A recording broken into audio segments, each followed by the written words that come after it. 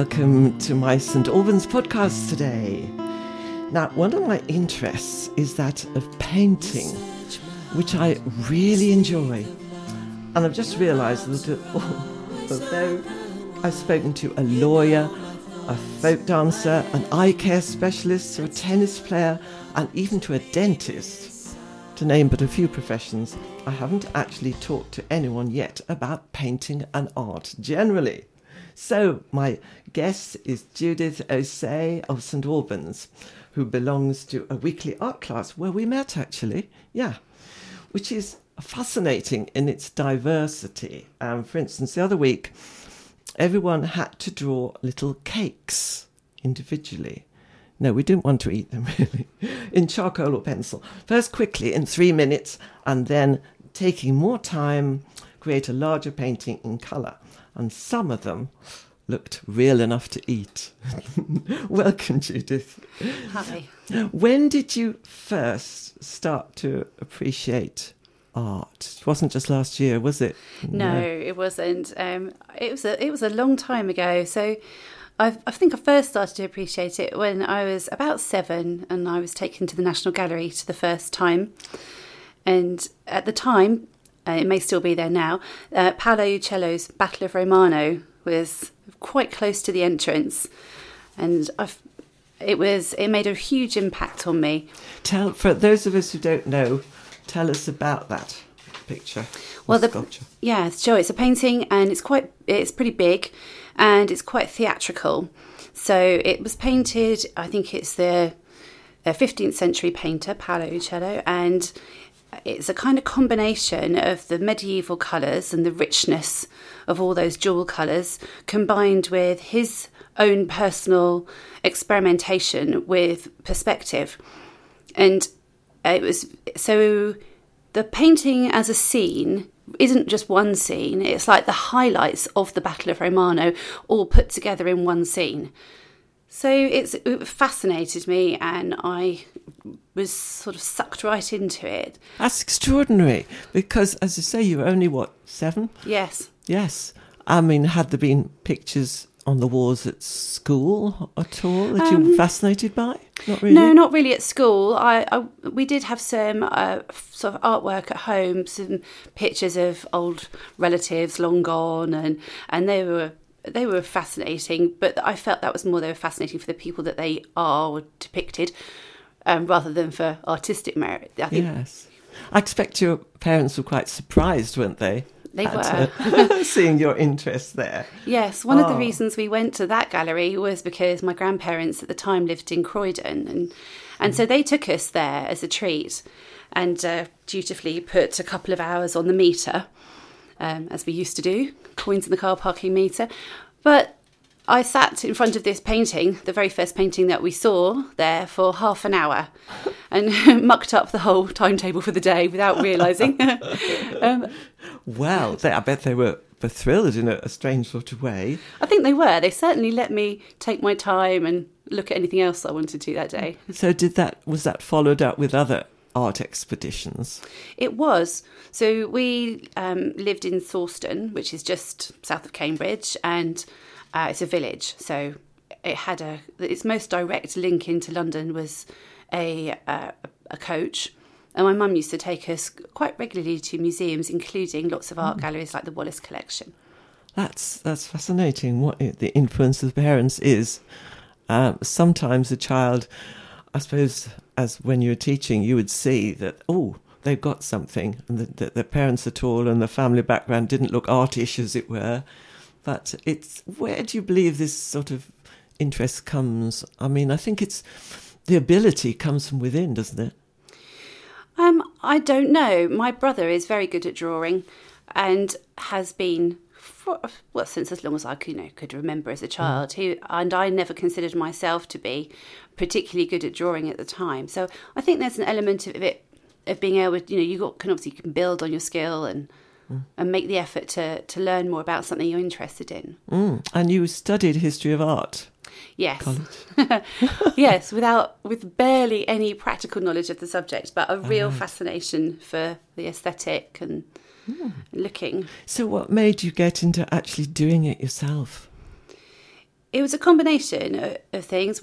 I was fascinated by that sort of idea of if I put my mind to it and I learned, put some practical training in, could I produce something that I would be happy with the look of?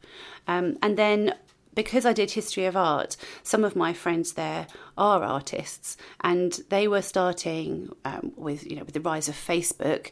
You could see that they were starting to produce art that some of them were selling, some of it was their own enjoyment.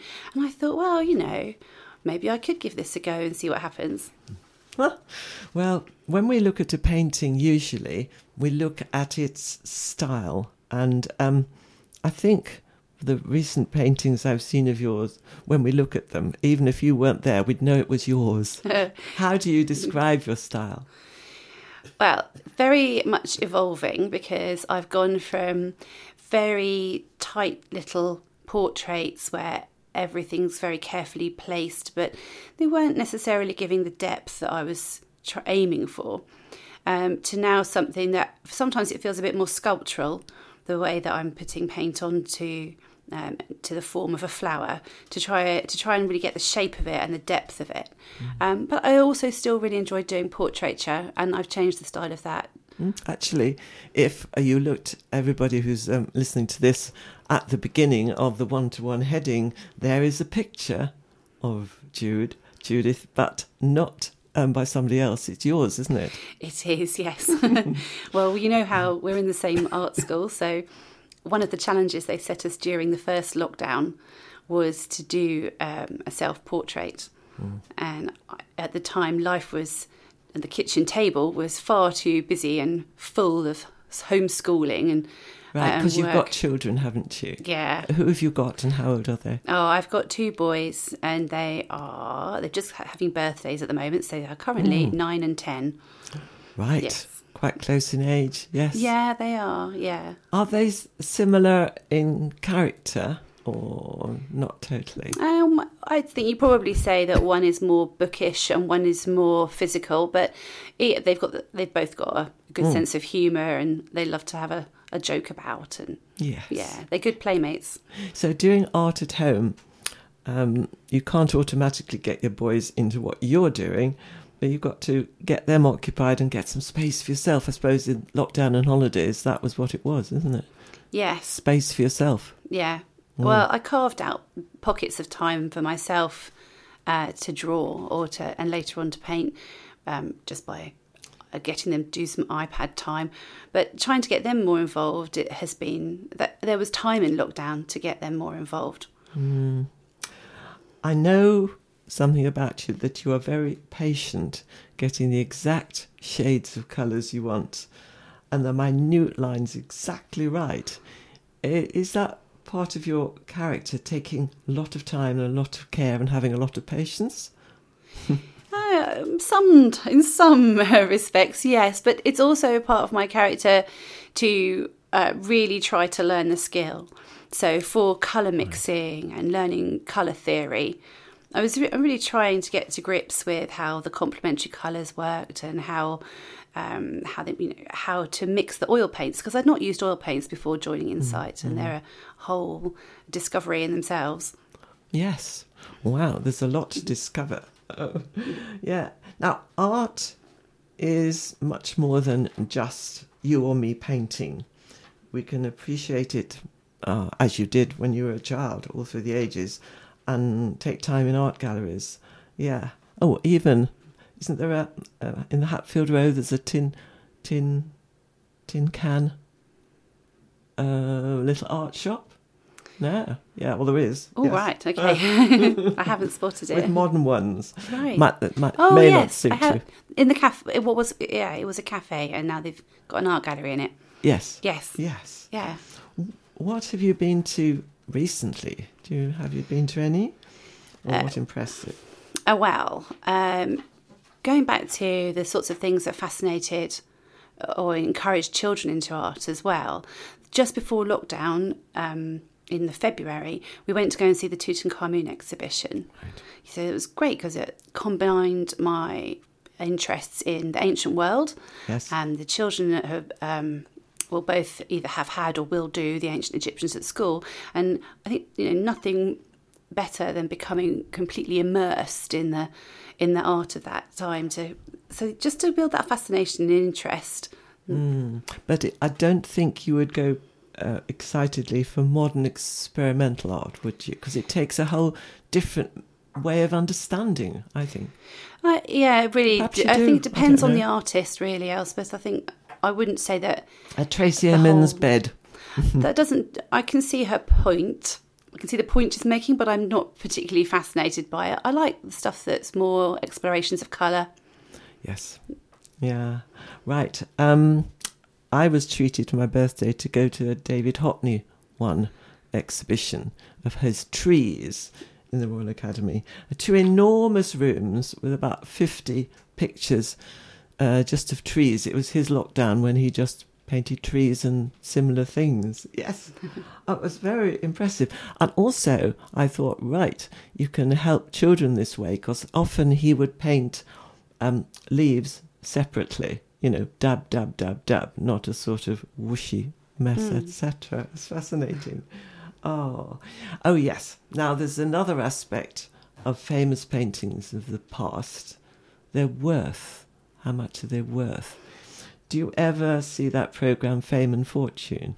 Or have you heard of it? No, I haven't seen that, no. Sorry. They find somebody's painting that hasn't been recognised as important, and it might be related to an important artist, but they ferret through everything and find when it wasn't there, what they call their provenance, the proof of the painter's identity, on and on and on. And then a painting that somebody bought for 300 might then turn out to be for 3,000. But it does put art very much on a monetary basis, Yeah, sure. You don't really want that, really, for art, I think. No, it's good. It's nice to feel that your art that you've created is appreciated, but I think there's a limit, surely. Have you seen, the white on white sort of canvases that are produced? They're still produced now.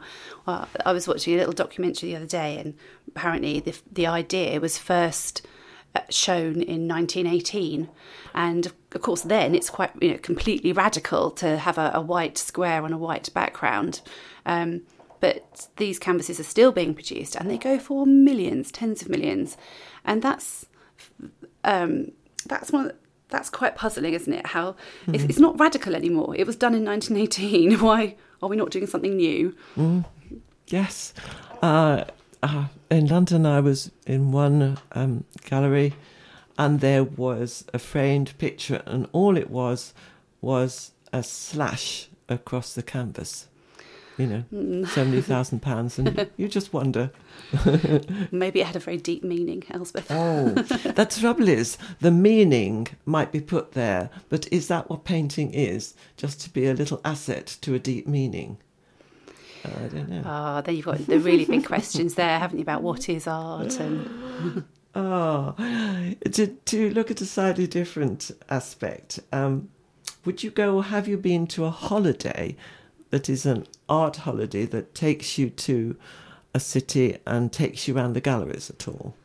Well, that would have to be on the wish list for when my kids are a bit older. Oh, yes. And I certainly would love to. When I hear of the guys in our art class who've been to Tuscany for a week or wherever, and you yourself, you went on one recently, which sounded fabulous. Certainly it's for the future. At the moment, I have to do whatever I can round here, and so yes, develop the sketchbook. I went to one in Liverpool some time ago. I almost found it too much to take in one go. You'd be in this room and that one, and the next day you'd be either in the same gallery somewhere else or in a different gallery. And I think it would need careful teaching for you to get the best out of it. Yes, yeah. And, some of the art galleries are coming up with amazing resources, whether it's been kind of pushed along a bit by all the home learning that's been needed, or whether it's been there before and I've not really noticed it. But if you go on the National Gallery website, you can watch little lectures about particular paintings, and That's a fascinating way of getting into it, you know, Yes. and maybe picking out what you'd like to see in person before you go. Indeed. And what has pleased me when I've been round a gallery is to see a class of children sitting on the floor and drawing what they Yes. see. That is really lovely. You've reminded me, Elspeth, we actually did that when I was a child for Matisse's snail. You know, the huge paper tearing snail that I think that's in the National Gallery as well. And we did have a sort of a whole day of activities around that. Wonderful what there is around for children. And how far do your children want to copy you and do some drawing, painting, sloshing on of paint, etc., when you allow them to have the time and the table? Well, they loved it when we have. So we did some chance art where you roll a dice to see which colour you're going to put where. Right. And we'd done something similar in Insight, which is what gave me the idea to do it with the children. And they loved doing it. And I've put it up on the wall to make sure they can see it's valued. And and it looks good. Yes. Yeah, it was a good result for it. And it was kind of impersonal, so it took away any worrying about failure because we'd drawn the grid, we rolled the dice to see what colour each square would be, painted it, and then rolled it again to see what we put then a circle inside each of the squares. So you had a grid of squares, and each square had a circle in, and they were all different colours. And it was completely up to the roll of the dice which colour would go where. And I think taking out the personal worry element meant that they were just really happy to produce something. Right. So that's an encouraging thing to do, I think. It's a sort of painting by numbers, but not it's much chance. more inspirational. Yes, and chance. And I think of the current vogue, well, I think it was in there, of having for adults, very complicated line drawings, patterns, and it's supposed to calm you down by just painting or drawing or colouring all them. I think I didn't have enough patience at all to want to do those. No, but Did you did. No, but in those sorts of times where you might need to have a bit more peace and calm or occupation in life, like when we're having lockdowns, let's hope there's not another one, but should it happen again, I certainly know that I will continue to do more painting and drawing because, like you produced loads of artwork. It just takes you out of yourself, doesn't it? I mean, I'm fortunate in having...